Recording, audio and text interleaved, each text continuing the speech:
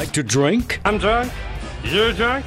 Everybody's drunk. Consider yourself a beer snob? Beer, beer, beer, beer, beer. Maybe you prefer liquor. I am the liquor. No matter what you drink, we've probably tried it. I love scotch. Scotchy scotch scotch. Here it goes down into my belly. It's the Weekly Booze Review, a Midwest Communications podcast. Episode 3 of the Weekly Booze Review. Austin was off last week. I was pretty busy. He was busy. We couldn't find a time to come together and record. So it was a little short of me just kind of, telling you what I had tried. I tried a few things this weekend. I always text Austin a picture when I pick it up. I bought it at this place in Hastings. It's called Megabev. The place is huge. So I got Saugatuck Brewing's their blueberry shandy, it's good. It wasn't exactly what I was expecting. The blueberry and shandy flavor was a little flat, I would say.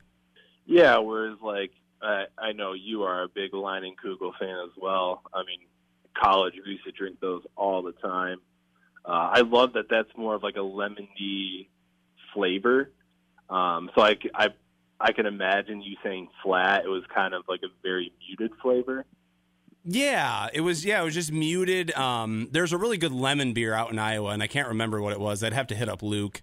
He would probably know. But yeah, it was just disappointing. I mean, I'd probably give it like a 6.5. That's rough. That does not make me want to try it. And I like some of Saugatuck stuff, so that's a little surprising. They do have good stuff. But yeah, it wasn't what I was expecting, I would say, and that's probably what accounts for the low score. It's not a bad beer. Don't get me wrong. It's a good beer. If you like shandies, give it a try. But the other thing I had, Wild Turkey 101 is one of my go-tos, but I was at that liquor store and I saw that they had just a regular bourbon, and I'm still working on the pint. It's pretty good. I don't know if it's better than the 101. I'd probably give that like a solid 7.6. That's not bad. That's better than some of the cheaper stuff you can buy, like Jim Beam. I don't like Jack at all. But yeah, I mean, 7.5 for a bourbon, I'd probably try it. I've never seen just a regular bourbon. I've only seen the 101. Yeah, that's why I was like, you know what, I got to buy that. So I wasn't planning on getting a whiskey because I already had a little bit of Seagram's gin at home. I've been doing some gin and tonics on the weekend, so that's my go-to drink. How much was it relatively the same price as like the 101? I think for a pint, it was like $10-11. That's not terrible for a pint. I mean, you're getting some quality stuff if you're paying $10. Yeah, I think like the Rebel Yell, which I really like. I like the bottle it comes into with that cork top. That's around $10-12 a pint. So I've kind of learned, you got to spend a little bit more on the booze to get better stuff. And even just in general, Gabby and I are house hunting. A lot of the houses in the area that we're looking, they're more expensive, in better areas. So yeah, that's one of the lessons I've learned in 2020. Sometimes you got to pay more for things. Yeah, you get what you pay for. The old classic saying, you get what you pay for. Like the Chicago Bulls and Jim Boylan. Yeah, spot on there. What have you tried recently? I was working at the liquor store. I think I said that on the last pod, but I've been trying to limit myself a little bit more. This past weekend I had, I think I've had it before, but it's probably been a long time. I had Land Shark. I think it's just a regular lager. I think the brewery is out of St. Louis.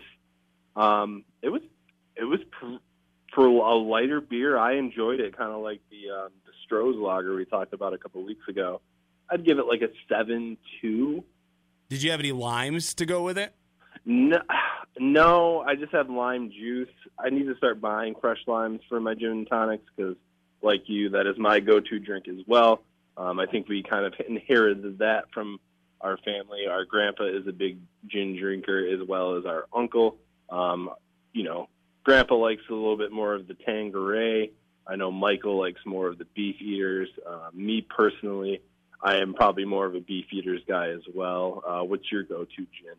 I mean, it just depends on how much I'm looking to spend. I mean, a lot of times, I don't want to spend a ton of it because I know I'm going to drink a lot of it. But, we used to be into it in college, the Bombay Sapphire.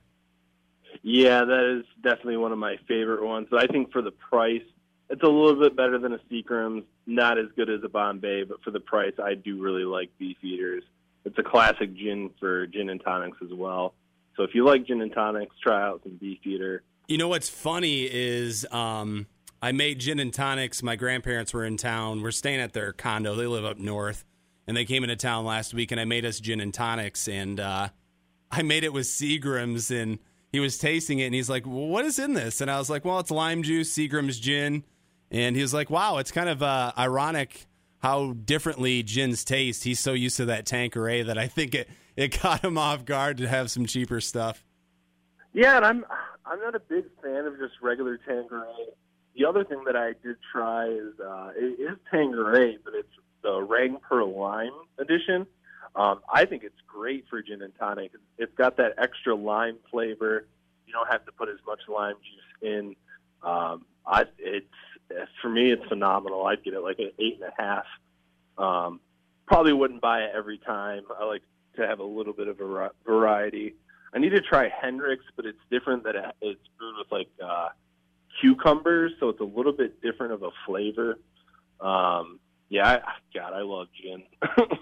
Yeah, gin and whiskey and bourbon. And then another beer, we have both had it before, but I had never had it in the cans, was Soft Parade. Out of Shorts Brewing up north in Michigan. I love Soft Parade. They're like 7-something%. Great fruity flavor. But I will say, the cans versus the bottles, it is not great in the cans. You got to go with the bottles. I think any beer, you got to go with the bottle. I remember one of the drunkest moments I have ever had. I was dating my ex-girlfriend in East Grand Rapids, and I was home for the summer. It's 4th of July weekend. Her parents had a big party with a bunch of people over. I downed a 6-pack of that Soft Parade. Oh, it's our good buddy Evan and myself and our other friend Jeff.